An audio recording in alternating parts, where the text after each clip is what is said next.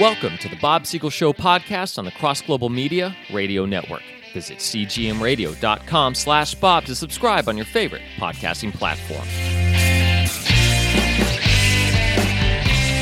Welcome to the Bob Siegel Show. Our theme, Christianity and its relationship to politics and pop culture. The politics and the pop culture are in sad disarray, my friends. But let me back up with an appropriate word for backing up: time. I love stories about time travel. As you know, I write novels about time travel. Have you ever wondered what it would be like to go back through time to Germany right before Hitler took over, but when the Nazi movement was beginning, and warn people ahead of time? Well, my friends, you don't need a time machine for that. Just watch the news. And while most news outlets won't show you a whole lot of truth, or any truth in some cases, while you may need to go to Fox or other conservative outlets, you can still find all of this stuff. It can be researched, it can be authenticated. And by the way, while we're on the subject of Fox, because I hate it when conversations immediately get torpedoed because Fox News was brought up because some student heard their professor say something against Fox News and they took the person at face value. Unless you have done your own research and verified, unless you have studied the many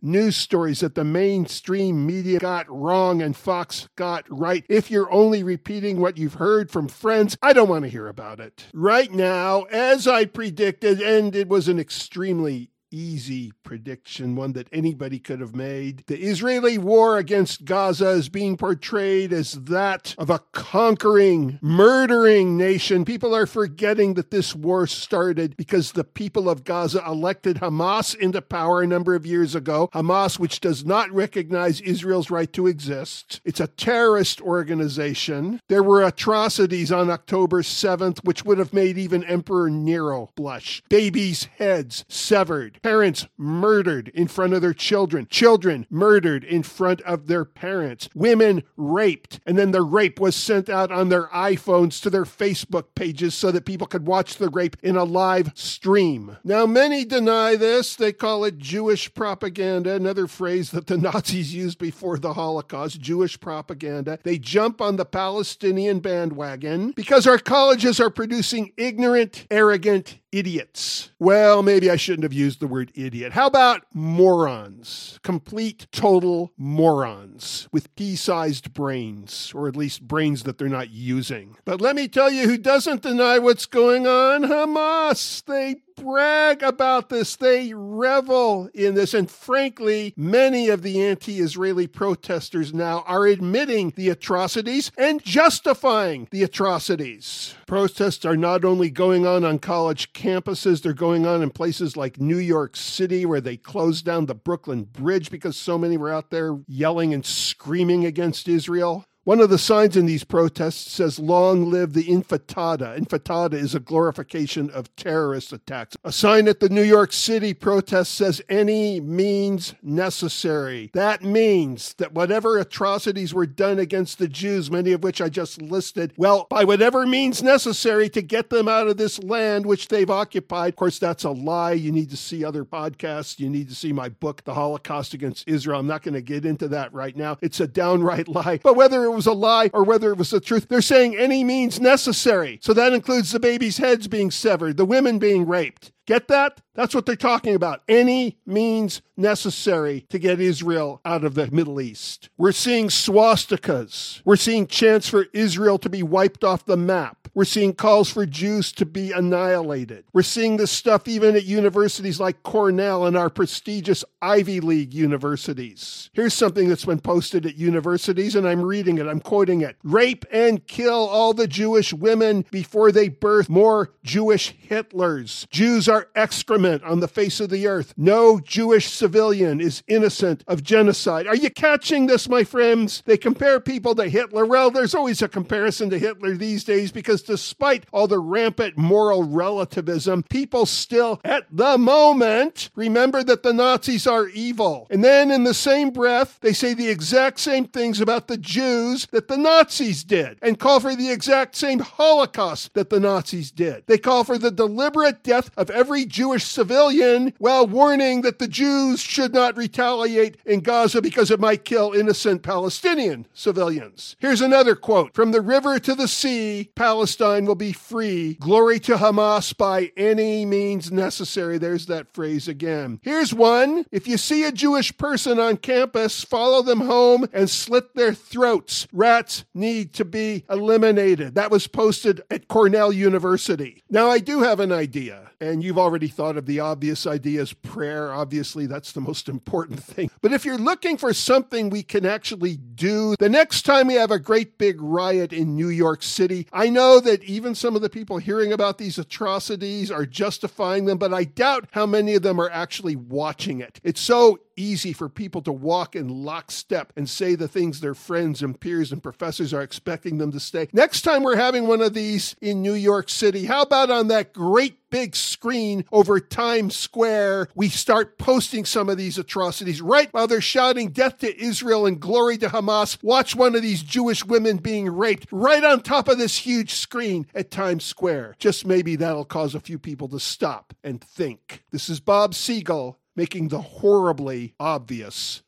obvious.